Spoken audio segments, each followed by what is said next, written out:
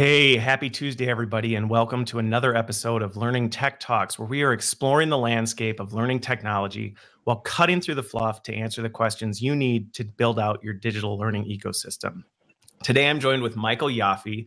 He is the co-founder and CEO of Arist, and we're talking about text messaging education. How are you doing today, Michael? I'm doing awesome. Thanks so much for having me. Awesome. Well, hey, before we get into it, just like last week, we want to have a little bit of fun with it. So we talked about this before. So he's been preparing his answer, but it is Thanksgiving week. So the question of the day is, what is your favorite Thanksgiving food and why?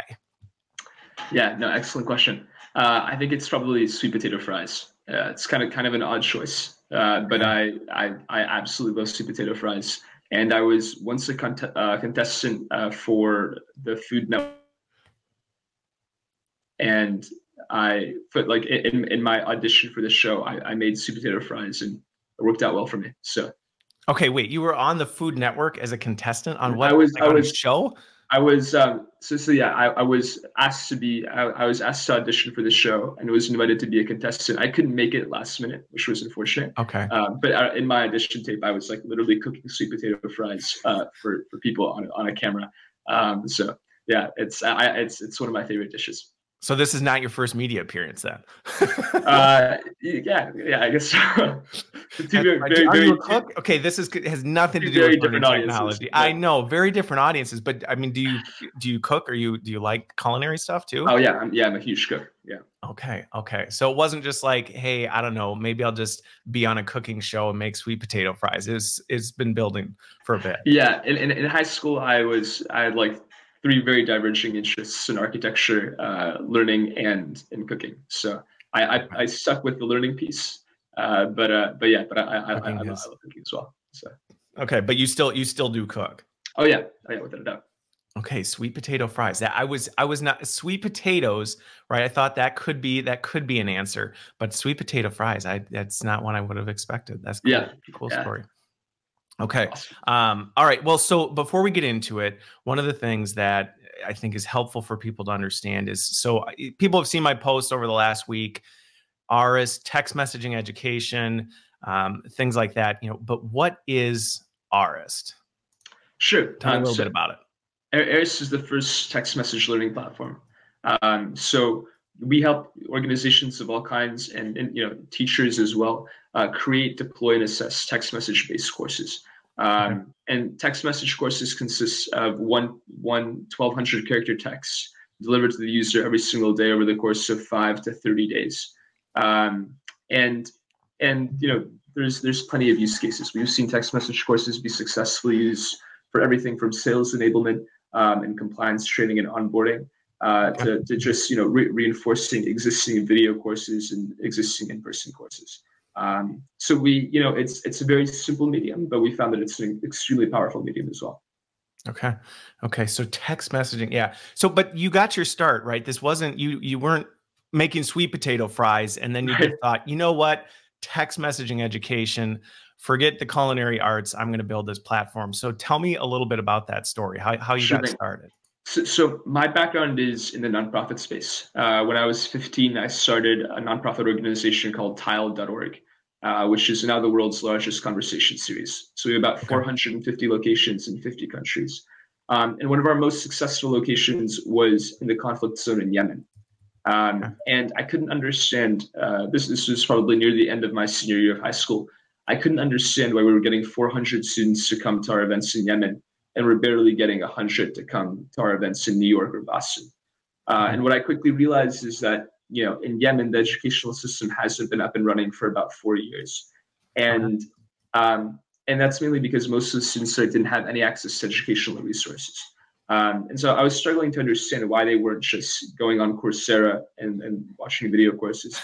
Right. I was like, there's this great resource. There's all this free education out there. Why are people not just absorbing it? Exactly. And what I started learning was that only 25% of Yemen's population has access to high bandwidth internet necessary for watching a video course. And that was the same for pretty much millions and millions of people who don't have, they may have a phone and they may have access to text messaging, but they don't have access to internet necessary for watching a video course or even downloading a book. And so I started realizing that there was this huge gap in digital education. I ended up working with a few professors from Babson College and USC to design the first text message course. And we were just curious to see if we could package, a semester-long college course into like 30 texts, and whether or not that was even doable.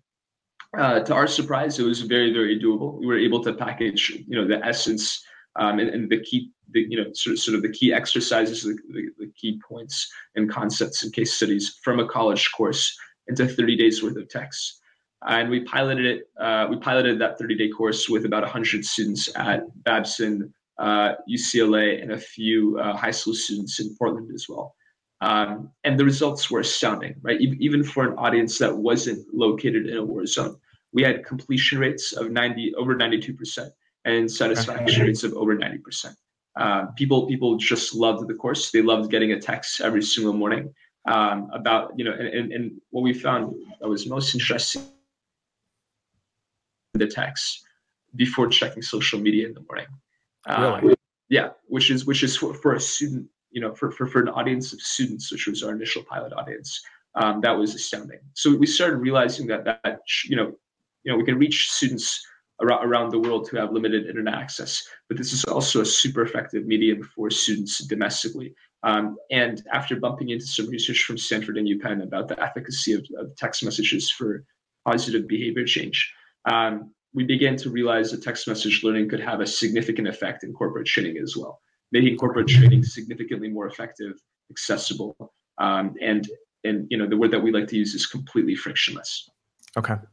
So yeah, because I have to imagine, right, and we talked about this a little bit backstage before we went live, that there has to be some resistance, or at least a little bit of skepticism around, like, okay, but we have all this training over here, and you're saying we can distribute it via text message. Tell me a little bit more about what you found with that, but how has that gone, or how have you overcome that skepticism?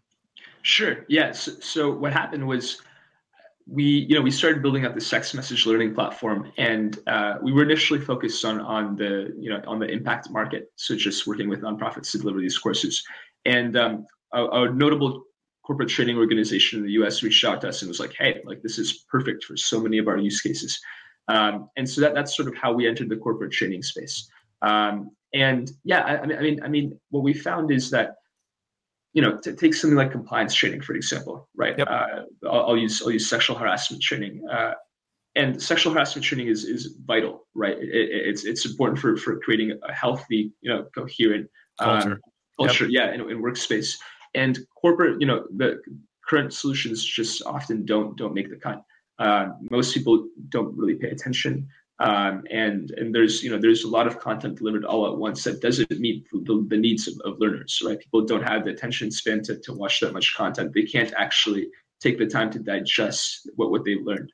And so by sending like a 1,200 character text with one case study, that takes 5 minutes in the morning. Users can take the time to actually read, digest what they've learned, internalize it, practice it in the workplace, and then the next morning they'll receive their next text so they can move on to the next concept. So that's one of that's just one example of sort of the power of the medium. I think the use cases that people are most interested right now, I think there's some natural skepticism, right, with text message learning. It is a scary thought to condense tons of content into a text and then text that to your employees. But what we found is that reinforcement, course reinforcement, so just delivering 5 to 7 days worth of text after an existing video course or an existing in-person course is a really, really easy way to both test out the medium and the efficacy of the medium without developing a full-on 30-day course and replacing some of your existing course content. Okay. And one of the questions that came in from Chris Barker, he asked, how big are the texts? Which I think you hit on it. The max size for one of the texts is 1,200 characters, correct? Sure. Yeah. And I think it's best if I show you as well. Yeah. If that works. Yeah. Let me pull it up. Give me just a second. Awesome. All right. Let me know when you guys can see that screen. Perfect. Yeah. So this is what a typical text looks like. So yeah, it's about 1,200 characters. So that's 2 screen lengths. And we've done tons of research over the past year and a half to fine tune exactly how to design an effective text message course. Okay. So this is sort of the model that we think is pretty close to perfect. So first off, you can send an image. An image slots in. It's optional, but it slots in right above this text. You have the course today and title. So this is an example of a financial literacy course that a teacher in Canada developed. So the way we see it is you have a brief concept explanation or case study, and you can actually there's a lot that you can do in terms of explaining a concept or case study, especially if you have a learning designer that's really, really good at condensing content. So explain the concept or case study, explain why this concept or case study is relevant, and then ask for a response. So AIRS supports multiple choice questions, short answer questions, open-ended questions, and just general exercises. So once somebody, so as a learning designer, you plug in some ask for a response. You can also include a link to more resources. And as a user, every single day, I can, let's say you have a question, a multiple choice question about your company's privacy policy. As a user, I can just text back my answer, and I'm done for the day. One of the really, really interesting things about this medium works via WhatsApp. We're one of the first major learning platforms to fully integrate with WhatsApp, Facebook Messenger, and SMS. And because we're delivering learning over a medium that's intimate and familiar to the user, response rates are significantly higher, and also the responses are much more authentic. People are much more likely to respond in a real way and deliver learning insights for the learning team that are really, really valuable. Okay. So yeah, just from a flow standpoint, so that makes sense in terms of, right, you get the text up to 1,200 characters, and it's designed to be engaging in that, right? It's not just, hey, read this thing and you're done. One of the objectives would be to say, okay, here's something, either go do something or here's some information that you should retain from this, correct? Exactly. Okay. Yeah. Okay. And then the other piece, going back to the 1,200 character piece, is, so it's 1,200 characters, but it's not, you don't just get one text. The point of this isn't you're consolidating your entire course into one 1,200 character text, correct? Right. Okay. Yeah. And is there a length of number of days that you found works? Is it, hey, or is it just based on the amount of content or the volume? How do you determine how many days you end up breaking it into? Sure. Yes. So the platform is pretty flexible. We can support courses up to 90 days. If you want, you can deliver one text a week over the course of a whole year. But what we found, the perfect course is about 15 to 20 days long, right? So about 2 to 3 weeks. And that's enough to cover most like harassment prevention courses, most compliance or onboarding courses. And it depends on the use case too. We've had a lot of clients interested in using AIRS for culture training. Right. Okay. So, using AIRS to conduct like a 10-day course on the values of the company, for example. And we find that 5 to 10 days is probably the perfect size for that. Okay. So yeah, because I was curious if you've seen, at a certain point, is it just you've been getting the same text for so that people are just like, oh yeah, like I'm done with it. I don't know if there's a drop off point, kind of like in analytics in a video where you can kind of see, people were in and then they just fell off a cliff. Yeah. I think after 3 weeks, people need a little bit of a break. Okay. So how do you, with that, because I think this is, one course, I can see, how that fits, but I could also see the risk of if you've got a ton of things, right? Let's say an org says, yeah, we're going to do this, and they go, we're turning everything into text messaging courses. And now people are enrolled and they're getting tons of texts every day from all these different courses. It could start to feel a little overwhelming. Now, it would. If I got, 200 texts from all the compliance training I was in, I would start to ignore that. So how do you balance that? Like, hey, it's a tool, but don't necessarily just say we're turning everything into it. How do you, figure out what that right line is? Yeah, no, that's an excellent question. So I'm enrolled in like 7 courses right now. Okay. So I'm feeling You're feeling the pain of like, okay, how many of these texts can I really read? Right. It actually, it hasn't been too bad. I in the morning I slot off like 7 to 10 minutes to just read through my texts and do my exercises. So it's not terrible. But yeah, I think we encourage companies to set an upper limit for how many courses users will be taking at a given time. We think 4 or 5 is sort of the upper limit. And typically when we work with companies, we help them evaluate where this will be the most impactful use case. Okay. Right. And where this can actually accelerate some sort of learning outcome. Okay. One example is that, for onboarding, there's not a lot that can replace, right, in-person onboarding experience. But Eris can help augment that. Right. And that's really, really where we see ourselves starting off within an organization, right? And learning augmentation. Yeah. Well, and I think, right, in our industry, I think that's a risk that I've been in the trenches and have seen where you jump on one and you try and replace things, and all you do is move one box from left to right, instead of saying, hey, what components of this do we deconstruct and say, okay, let's make this component text message education or e-learning, but then let's preserve this over here. So one question that came through from Rowena Hennigan was, she said, so yeah, it's bite-sized learning. I think I won't use the term micro learning because that one just, I'm like, ugh. But it's bite size or snackables. That's the word I use. So I call them snackables, right? It's a learning snack. And but can you see a summary of the total text somewhere? And I think I know the answer, just how it's kind of doing a conversation thread. But is that how you would then see, okay, maybe this is today's lesson or today's snackable, but if I want to look back to what I learned 2 days ago, how would you go about doing that? Sure thing. Yeah. So the way we see it right now is it's a conversation thread. So if you want to go back a few days, you just scroll up, and all the days are right there. But what we're also offering is, for students to request it, they can just shoot us a text, because our support team also reads a lot of text post course. And then occasionally we can offer the full PDF of the course to the users, so they have it for reference. But usually, you just scroll up and all of your content is right there. Okay, so it's keeping it in a conversation thread. You're not getting a new message from a new number every day. It's a thread that's then kind of building. Exactly.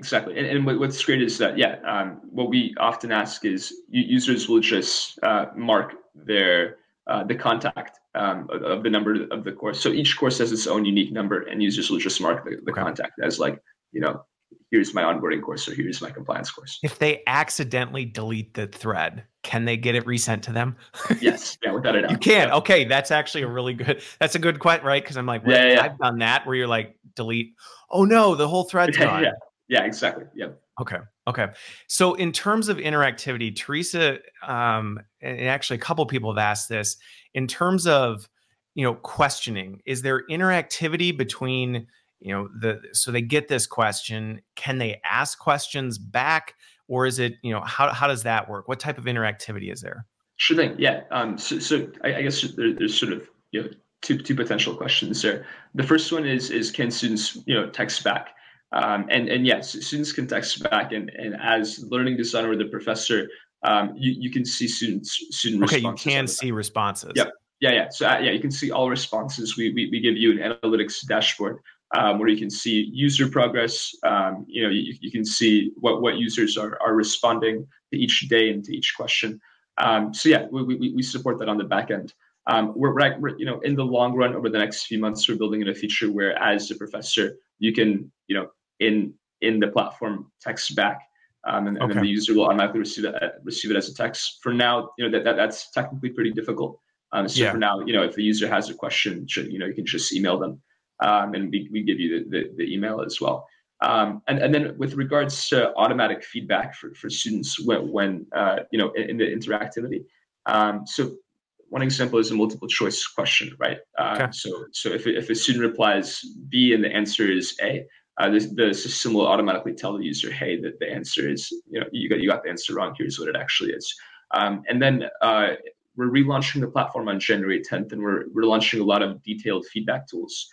So you'll be able to say, hey, you got the answer wrong. Here's what the right answer was, and here is why. And so you can put in like a few paragraphs worth of explanation as well. Okay. So right now, in terms of, and you actually answered 2 questions that have come in, so that's extremely helpful in terms of right now, in terms of the feedback. They can ask a question, you can see it, you can't in the tool respond back to someone, but you can get in touch with them if they have a question or they want to go further. That's on the roadmap, where it is. And then in terms of the feedback on questions. There is some question level feedback that they can get in real time, and that's going to be more robust in 2020. Yes, exactly. Yeah. January 10th is when we plan. January 10th. Yeah, all right, we're holding you to it. January 10th. Exactly. Always, I'm telling you, in this industry, you got to be very careful about saying this is the day, because people will hold you to it. So that's awesome. Yeah, our engineer is probably freaking out, but yeah, he's like, "Did you just say that live in front of everybody?" That's okay. Awesome. So in terms of the platforms, because this is another one, and it came up, and we answered it, but I think it's also an important thing. So it's text messaging, but you're also integrated right now with Facebook Messenger and WhatsApp. So still kind of that messenger concept, but again, kind of the other apps. Are there other apps that you're also looking at exploring in terms of, I know I have a lot of folks that I've worked with in the China region who use WeChat. I mean, there's other apps that people are, Slack, things like that. Are you exploring other platforms, or are you more focused on innovating with what the capabilities of the tool are?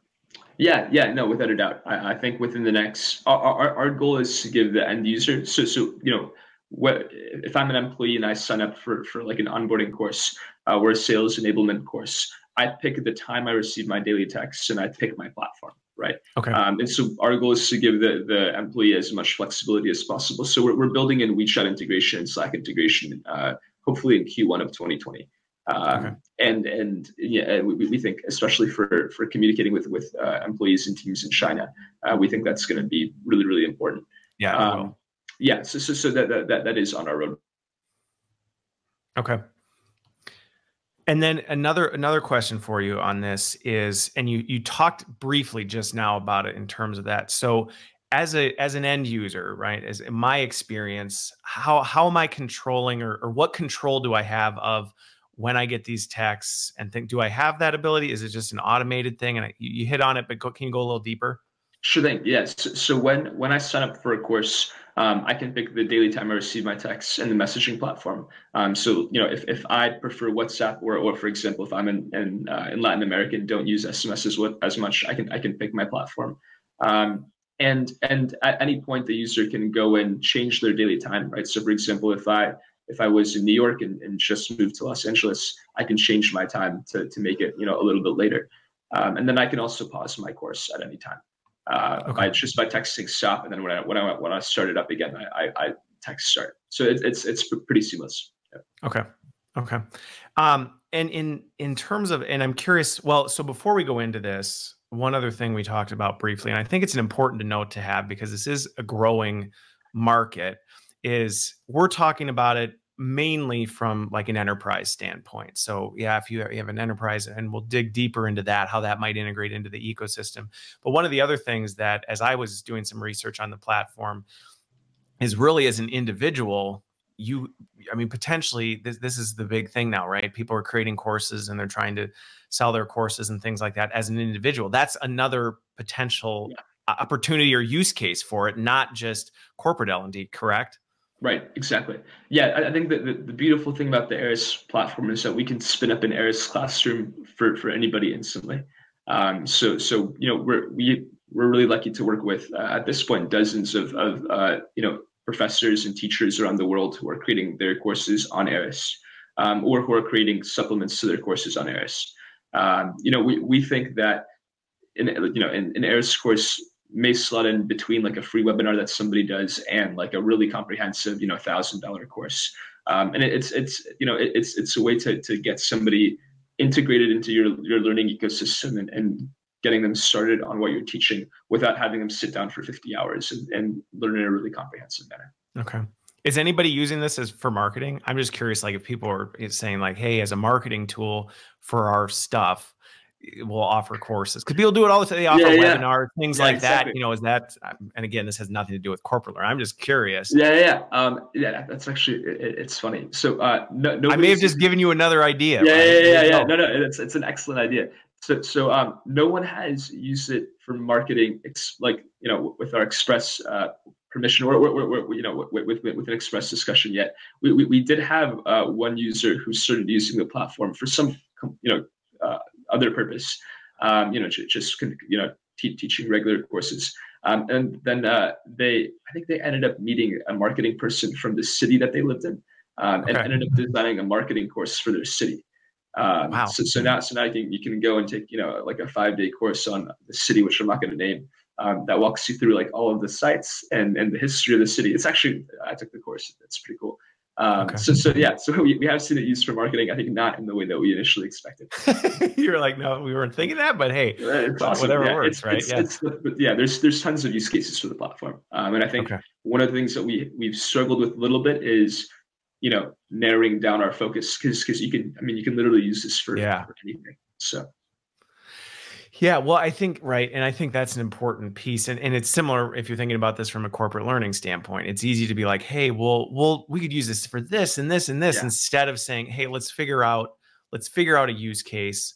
Let's see it through. Let's figure out, what worked, what didn't work, before we just go gangbusters and try a whole bunch of stuff. So it's interesting that you're dealing with the same thing on the platform side that I think oftentimes we deal with on the practitioner side. So with that, as we go a little bit further into it, and I am curious, well, so let me ask this. So whether it's individual user or corporation, how does the licensing, I'm curious how the licensing works in terms of, is it a, consumer of content per consumer per user? Is it a, author structure? How does that work? And we don't have to get into numbers, but in terms of how does that work if somebody's trying to think through, okay, I've got this big of an audience. Am I thinking about it? How many creators? What does that look like? Sure thing. Yeah. So our goal is to make it as simple as possible. So we've broken it up into, a model for companies and a model for course publishers. Okay. So for companies, we charge $3 per user per month. And it's, I guess I should go into numbers, but it's just, it's a pretty simple model. And for that, you get unlimited access to the AIRS platform. So that means that your course creators can create unlimited courses. Your employees can take unlimited courses. So it's pretty seamless. And then on the course publisher side, we just charge a flat fee every single time somebody takes a course. And what's great is that as a course creator, I can offer that course for free as a supplement to my existing courses, or I can offer that course for like, a few $100 if I want. So. Okay. So on the end user side, it's per consumption basically by a learner. If it's on the end user side, on the inside, it's how many, people are you creating it for? Exactly. Yeah. Okay. Got it. Now let's go a little bit into this, and again, we will dive into the platform a little bit more. But I like to talk about, and we talked about this briefly, some of the challenges or things that maybe somebody's hearing this going, okay, this is kind of interesting. It's different. What kind of hurdles, or not necessarily even hurdles, but things should an L&D org prepare for if they're looking at making this transition or even trying it? Right. Yes. So I think one of the biggest hurdles that both we face in that L&D org space is the natural skepticism that people have towards text message learning. I think we find that as soon as somebody tries a course, they're like, "Oh, I get it. This is awesome," and they're not worried about it anymore. But I think when users are getting started with it, being extremely clear and communicating very clearly about this is what you're going to receive, right? This is the information that we're collecting. So one example I'll give is that, one of our clients recently ran an ethics course, and users were replying, because it's such an intimate medium, users were replying very, very authentically and providing really, really meaningful and important case studies of positive and negative ethical behavior at the company. And this was data that they just had never been able to gather in a survey. Interesting. Yeah, which was really fascinating. But the thing is that the organization wasn't great, and this was also something that we learned. We needed to be very, very explicit about who was seeing that information, right? So all of that data was anonymous, but I think because we didn't explicitly say that this data and all of your responses will be anonymous, some users were replied and then got scared or were hesitant to reply. Interesting. So being very, very clear about who's seeing the user responses, whether or not this is going to count for some sort of course credit, whether or not it's going to count for a certification of some kind, and then just encouraging users to try it out. One of the fascinating things is we initially assumed that this was going to be a great fit for a millennial audience, which it is. Millennials absolutely love this. But one thing that we didn't expect is the satisfaction rates for text message learning for people over 55 are actually higher than satisfaction rates for people under 35. That makes sense. Yeah, actually doesn't surprise me, actually, just because of that's awesome. No, because again, I think the intuitive nature of text messaging it's a familiar. There's not a whole new experience or platform or technology that you have to learn to be able to do it. So it's like, well, I'm comfortable with that. I'm comfortable with that versus, oh, great, now I have this new app and I have to figure out, what's in this app and when do I go to this app and things like that. So it's interesting you found that, but that actually, that doesn't surprise me. So yeah. That's awesome. That's good to hear. But it's fascinating because there is that initial hesitation where it's like, will this work for a 55 and over audience? And so it was great to see the data validate that it does. But I think clear communication with text message learning and being willing to take a risk and try it out. I think both of those are really, really important things. Okay. So 2 questions to follow up, as we go into this, and then I think it'll make sense to jump into the platform because I want to talk about from an instructional design or a design standpoint, what that looks like. But 2 of them that come to mind is, as I think about, how this fits into the ecosystem piece of it, right? Because it's another tool. That if you're looking at it, you're thinking, okay, how do we integrate this in? What does that look like? Let's say an org has an LMS or an LXP already that's housing their content. How does ARIS then fit in or integrate in a way that doesn't feel like, okay, now we have this other completely separate, disconnected thing? Or how are other orgs dealing with that? Sure thing. Yeah. So I guess a few important things to note. We do integrate with single sign-on. Okay. Employees, for example, don't have to create a brand new account on ARIS. So that makes it a lot easier from the user experience point of view. And then we are working to integrate with as many learning management systems as possible. Okay. And our goal is to make it really seamless. So essentially, an ARIS course will show up just like any other course in a learning management system, or you can link to it at the end of a video course if you're doing course reinforcement, for example. And then the user just clicks through. They're automatically taken to the course sign-up page. Because of federal privacy laws, the phone verification piece or the account verification piece does have to still go through us, but that takes 20 to 30 seconds. Okay. And then the user clicks sign up, and then they're all set. And our goal is also to feed all of the data from the back end back into the LMS. Okay, so that's not currently there, but that's coming. We're working on it. Yeah. And already, we've had, it's not an official LMS integration, but we've had people just create courses that by themselves link out to the ARIS platform, in their LMS. And so it's not a formal integration, but it works and it's pretty seamless. So, yeah. Well, and as I was thinking about it in terms of, just to kind of paint the picture of how I see it, at least in current state, I think we've talked about what the roadmap looks like. And I think, you've got, definitely there will be some cool things you'll be able to do with it. But for now, I see it as almost a way you kind of can link it. I mean, in pretty much any system now, you can kind of point people to something. So if it's a single sign-on, it's, hey, here's part of your learning path. One of your objects is this ARIS component.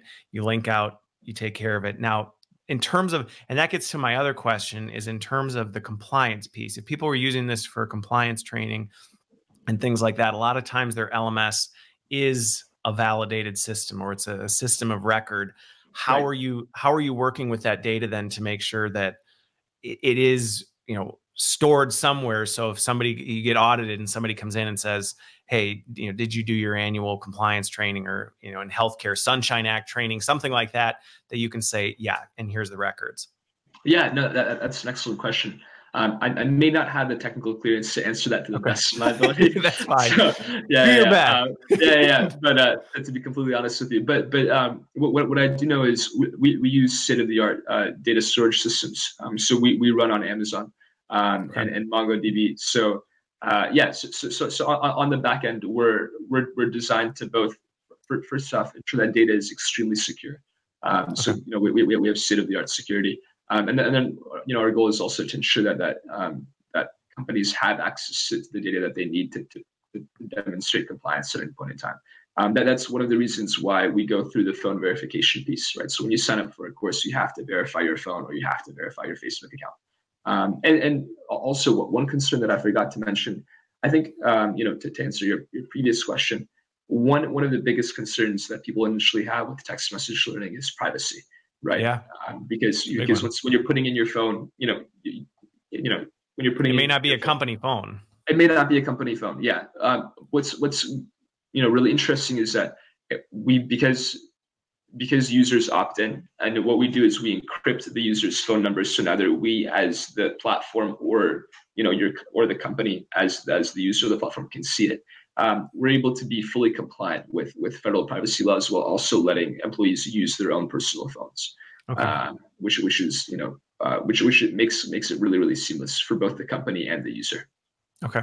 Well, I mean, that's right. In terms of some of the skepticism, I see this just with a lot of learning technologies, right? Is the skepticism around who can see my information and what are they doing with it? And a personal phone number is obviously something that for many, are you going to spam me? Am I going to start getting phone calls and things like that? So you're saying that's not the case. Yeah, that's probably the piece of data that we protect the most. So okay.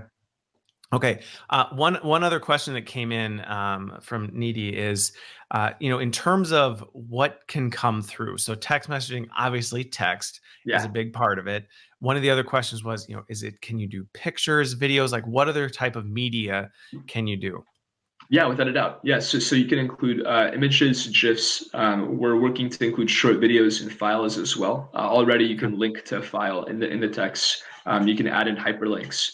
And then in the long run, our goal is to also include audio files. So there's a lot that you can do in terms of making the text richer. Okay, got it. Okay, got it. Well, and what's interesting about it, I feel like this is a way underutilized thing, right? With the image thing, because there's other platforms I've seen and other tools I've seen that they are more image focused. The animated GIF is to me one of the most underutilized things where it's like you can actually do video through images. You just have to know how to use other tools to be like, oh, well, we'll just make, again, we're going to pick that micro moment and turn it into an animated GIF. So I feel like that's, and I don't know, some people say GIF. What do you call it? I think I grew up saying GIF. I think or GIF. I also between the two as well. So it's for people who are watching. I'm curious. You just type in the chat. Yeah, exactly. Yeah, let us know. But yeah, well, no, because it just came to mind to me that it's one of those. I've had other instances where that's people say, oh well, we want to focus on the image. Like you can make an image actually pretty dynamic with some pretty cool stuff. Okay, so let's talk a little bit about the design thing, because to me, having grown up in instructional design, building content, right, this is a shift to go from what we've been taught, which is as robust and big and verbose as we can make it, as comprehensive as we can make it. 1,200 characters, and again, you can do it over day, but that's right. That's a different design. So talk to me a little bit about, how are people handling that? Yeah. No, what we found is that, condensing lots of content into text message format requires sometimes a completely different skill set than what most learning designers are used to. It's and it's something that we try to help, and that we do help every single learning designer and company that we work with learn. So we have tons of free guides, case studies, workshops, etc. But the thing is that I'll give you one example. We just worked with a company to condense a 3-hour video course that they had into a series of texts. And we were able to convert that 3-hour video course into 6 texts with pretty much no loss of content. In fact, we were able to add in some content into the text, and mainly because we were just boiling it down to like the main points, the main case studies, and not adding unnecessary fluff. And we find that employees are busy, right? And for fast-moving workplaces, every hour counts, and every hour that a user spends learning something that they can learn in a faster and more efficient manner is an hour that they could be being more productive and working. And so that's why we firmly believe that condensing information and being very, very concise and delivering learning insights in a tightly packaged manner is really, really important. And it's crazy. Okay. It's crazy what you can condense. On our website, that we currently offer a 5-day trial course in architectural history, which condenses, like the first month of a Wellesley architectural history course into 5 texts. Right. Huh. And it's great. I mean, it's really, really comprehensive. And I think we've, in learning, I've grown up with lots of complex learning experiences that don't necessarily generate any actual learning, and don't generate, retention and engagement. This is a way of ensuring that, like, here's this little block, and you will, read and digest and understand this block as best as you possibly can. Okay. Well, and on that note, I think this is an important exercise, and I don't think, for people watching, if you're in learning and instructional design, I don't think that's a skill that you need to wait for text messaging education to figure out. Because I know early in my career, I had a mentor who, he did an exercise, and I actually still do this, right, with my teams. It's like, this is how we need to do it, is I would write content and he would go cut it in half. Yeah. I'm like, what? And then I would do it and he'd go cut it in half again. And he made me do that so that I was forced to just think about, how can I say this more simply, more concisely? And it was painful. Like, at first, you're like, but yeah. I put all this time into writing all this beautiful content, and now you're telling me cut half of it out. But it was amazing, like you said, how you can. I mean, so much of what we do, it's prepositional phrases, it's sentences that aren't really relevant. It's, things like that. How about in terms of conversation? I'm interested in if you've seen a difference, or if this is something that you found works better. But with text messaging, when you think about the primary use case for text messaging, it's a conversation between two people. From a stylistic standpoint, I think sometimes when we design content in our industry, we do it very stuffy and formal. By the end of this lesson, you will be able to blah, blah. And then, right, this is when we get into these verbose things. Is that also something that you find has an impact, is the style of writing? Without a doubt. Yeah. So one thing that we realized very, very early on is that tone matters a lot. Okay. So yeah, if you read a text message course in boardroom style language, where it just sounds sort of robotic, people are a lot less likely to engage. The most effective text message courses that we've seen are extremely personal, right? The learning designer even sometimes uses their own name and says, like, hey, this is Kyla, welcome to this course, and just offers, it sounds like it's coming from a human, which we think is generally important, right? In learning, right? It should sound like it's coming from a human. One interesting example is we just released a GDPR course as a sample. We wanted to see how exciting we could make it GDPR compliance, because it is. That is a very exciting topic. Exactly. By the way. Let me just tell you, that is like, stay up, thrilling, pull an all-nighter on that. Yeah, and what was awesome is that the course, the course designer who designed this like 15-day GDPR course, the texts were so funny and so engaging, and made it seem so relevant. And just the tone of it was awesome. Like, you felt like you were texting like a really cool friend. And that made the difference. That made the course really, really easy to take. It made it really, really engaging. And it felt personal and real. And so we find that tone matters a lot. Okay.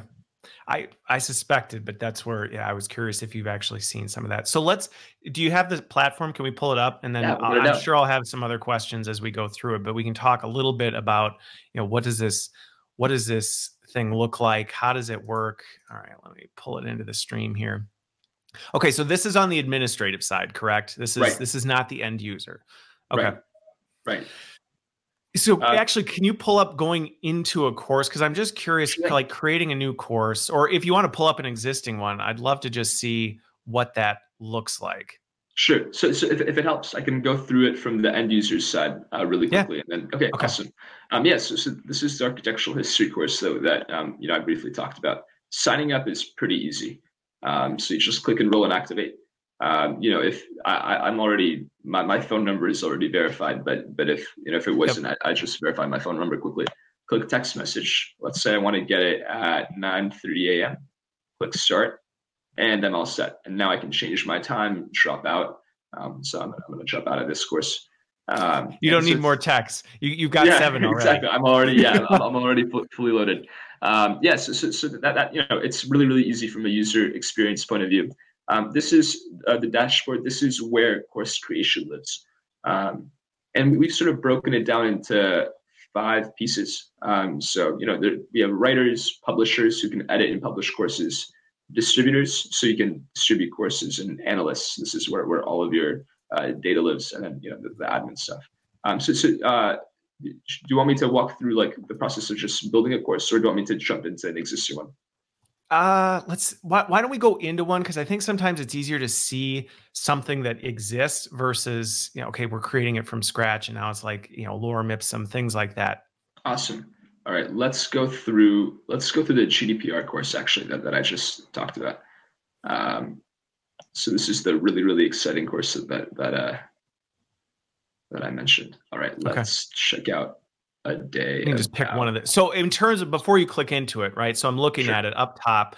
I mean, in terms of a creation standpoint, it's pretty simplistic from what I'm seeing, right? I mean, you're naming it, you're giving it a brief description, an image. There's not, programming triggers and variables or anything like that. It's just some basic data. And then if you scroll down, it looks like then you're just picking your day, right? You're saying, okay, how many days? And then we go into the day, I'm assuming. Yes. Exactly. Yep. Yeah, it's super simple. Our goal is to make it as easy as possible to create a course. One of the really cool things about this is that even after a course is published, you can update information here, right? So let's say the enforcement, laws changes. Yeah, exactly. You can just go in, update it, and it takes 30 seconds. Versus what if somebody's enrolled in it? If somebody's already enrolled in it, is it pushing those? If they haven't hit that day yet, will they get the updated content? Yep, they will. Okay. Yeah, which is awesome, because that means that your content can stay up to date without having to like reshoot a whole video. Right.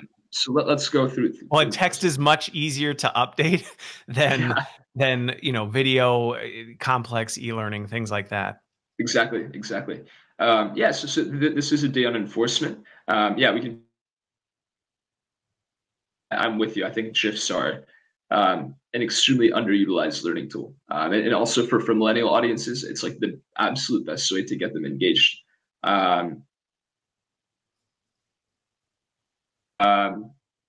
And this just goes through. Okay. Here's one example of the tone. Right, there are major fines for organizations that break the rules, and we mean major fines. Yeah. It's very personal, right? It's like it's the way you would talk to a human being. Like you said, I feel like sometimes we write like robots, and then we wonder why people aren't, necessarily connecting in a meaningful way. Right. Exactly. And this just speaks to people, in the language that we use on an everyday basis. And so, the assessment piece, I see. So if you're going to add a question, you do that on a day-by-day basis, correct?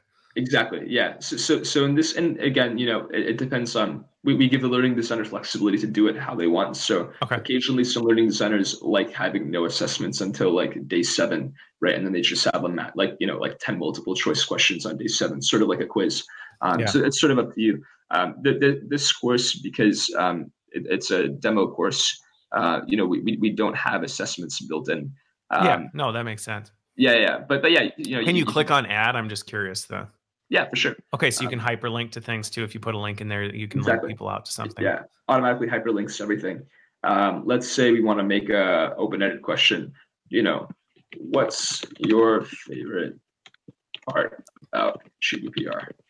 And then we so many things. That's a tough question. There's so many things that I just love about it. Right. That's the usual response we get. I'm sure that's what everybody says. Exactly. While you're doing that, because I'm just kind of thinking in real time here as we do. So open-ended, right? Because this is one of the things I think can be challenging, or not challenging, but is a limitation. Is a lot of times we think of assessment just as knowledge retention, right? So multiple choice, hey, here's a thing like that. Now with an open-ended, you could have a more action-oriented where you could direct somebody. I mean, again, you'd have to maybe think about it a little differently, but that could almost be more of a call to action than a question and asking for feedback or response, correct? Because that what they respond comes back to you, yes? Correct. Yeah. So one example is, in the financial literacy course that I showed earlier, users are prompted to have a money book where they they write down all of their transactions and reflect on their experiences. And in that case, the open-ended question is sort of a prompt for action. Okay. We love the learning model of learn a little bit, use it in real life and act on it, and then reflect on it. So okay. So one question, and this may be something. So I'm seeing this, and this may not be ours because I actually have noticed this more and more in my stuff. In the content, you've got the little smiley face thing. Do you have Grammarly? I do have Grammarly. Yeah. Okay, because I've noticed more. I get feedback on like, hey, you wrote that too stern or too firm. Lighten it up and make it warm and fuzzy. And your guy's giving a little smiley face. Oh, so no way! Oh, that's so cool. Oh, friendly. Yeah, that's awesome. I've actually, right, and now we aren't talking about Grammarly on here, but I've actually noticed that that's been helpful for me when I'm writing stuff. It actually tells me like, it's a little too stern or whatever. So there you go. Okay. That's awesome. Completely separate. Cool. Yeah, no, but actually, yeah, that's very cool. I think it'd be really interesting to formally integrate Grammarly as well. That's a great idea. Now we're seeing it, but I mean, I think that type of thing, because one of the questions Chris Barker asked is, right, does Arist help, or do you have the capability to help an organization kind of do that contextualizing and cutting down the content, or is that on the organization to kind of navigate through? And I'm just curious your take on that. Yeah, without a doubt. So we actually have a whole content team, and so there's sort of three ways that you could do it, right? The first one is we train your team or offer a workshop, and then just offer like edits here and there when needed. Option two is we also have a lot of guides and case studies that we can send along, and then option three is we'll very often have learning teams send us just wholesale content, right? So send us like 10 hours of video or send us a ton of PowerPoints, and then we'll condense that information for them into text message format. So we can do all of that for the organization too. Okay. But to be clear though, that's not necessary, right? That's a separate service or an add-on to just the platform, or is that just like, we'll do that? Yeah, it is pretty labor intensive. So Make sure we want to be clear on that, since we're Michael said you would do all of our content consolidation for free. Yeah, that's you'd be in big trouble right now. yeah, that's true. That's a great point. It is an extra service, but it does. That is one option. Our goal, however, is maybe over the course of the deployments over the course of the first year, eventually get to the point the learning team is fully versed in designing text message courses. So oftentimes we see it, we'll design the first few and we'll condense the first few, and then eventually we'll train the team and basically teaching them how to fish. Exactly. Yeah.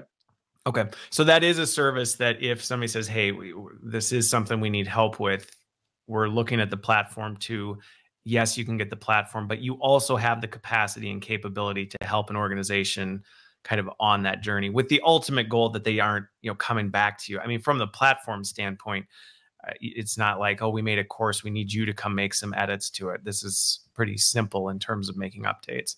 Right. Exactly. And Archer, we've gotten pretty good at really efficiently designing text message courses too. So, our turnaround time is like 2 to 5 days. Sometimes it's like even less. And I mean, I think that speaks to one of what we find is the most compelling aspect of text message learning, right? Is that you can design a course in 2 hours, right? From scratch versus, sometimes we've heard people spend 50 plus hours designing video courses. So it is a really, really efficient medium, both from the learning designer's perspective and from the end user's perspective. Okay. That brings up a question actually that you say, and I'm interested what your experience has been, because I think there is a little bit of one of the challenges with some of these tools that make it so easy to design content is some of the lost kind of need for, not necessarily need, but right, there is something to be said about somebody with experience and background in instructional design looking at, okay, hey, here is how we architect this. And I've seen this with simple tools in the past where it's just like, well, great, we can make anybody an author and they can create a course, and they just throw it together and you go, well, I mean, you made something. it's something, but, so how do you balance that where, you're not just kind of letting it turn into the wild, wild west where people are just making whatever, because then you run the risk of spam, right? Right. So I think right now the way we're approaching that is by offering really detailed course guides, course creation guides, and examples and case studies. We've actually found, we've had students create courses and have compared them with courses made by learning designers. And they're actually, obviously the courses made by learning designers have a bit more nuance and are a bit more complex and a bit more effective. But it's a lot, the level of quality is a lot closer than you think, especially because I think when you get to the 1200 character range, that's really forcing the user to condense things very effectively. Right. So, whether you're an instructional designer or not, right, that's pushing anybody to really think carefully about, what are you putting in there? Exactly. Yeah. And there's, it also limits spam. So you're not getting like huge text. Right. Okay. But there's that guideline of don't make a 6-month course, exactly. 150-day course, because you go, well, we have to get all 300 PowerPoint slides into here, so we'll go out, half a year to spread it out. Right. Yeah, no, we don't recommend that. And the great thing is that if I'm the end user, if I'm realizing that a course is taking too long or if it's not super interesting, then I can just text stop and I'm all set. So that also works for spam prevention. Okay. There was one other thing that I was thinking about that I was going to ask you, and now I'm not sure if I can remember what it was, but that's okay. So yeah, I mean, I think this has been great, Michael. I appreciate, I remember when we first talked, back, I think it was last September or something like that, when we first started talking about, I think it's just, sometimes I feel like so many people, and I wrote about this in the post, right? So many people are pursuing the quickest or the latest and stuff. And sometimes it's the simplicity of things that are in place that actually have the biggest impact. So I think that was what really grabbed me about the uniqueness of it. And it doesn't hurt that you've got a pretty compelling story of, I think one of the things that a lot of times we can do a better job of focusing on is what problem is this tool designed to solve? And really, I mean, you designed it around a problem that you saw when you were doing what you do. So yeah. No, awesome. We're really excited about it. And thank you so much for taking the time. I really appreciate it. Yeah. Well, thanks for being here. For those of you watching, if you are interested in learning more about ARIST, whether for your organization or just individually, I will put a link in the post and all the subsequent posts so that you can, get in touch, things like that, or reach out to me directly. So thanks for being here, Michael. Again, everybody watching, like, share, comment, let people know about the show. The goal of the show is really not necessarily to push a product, but to help you better understand what these technologies are, how they work, and how really you can use them together to build an awesome learning and development organization. So thanks for being here, everybody. Oh, we have one last thing before I go.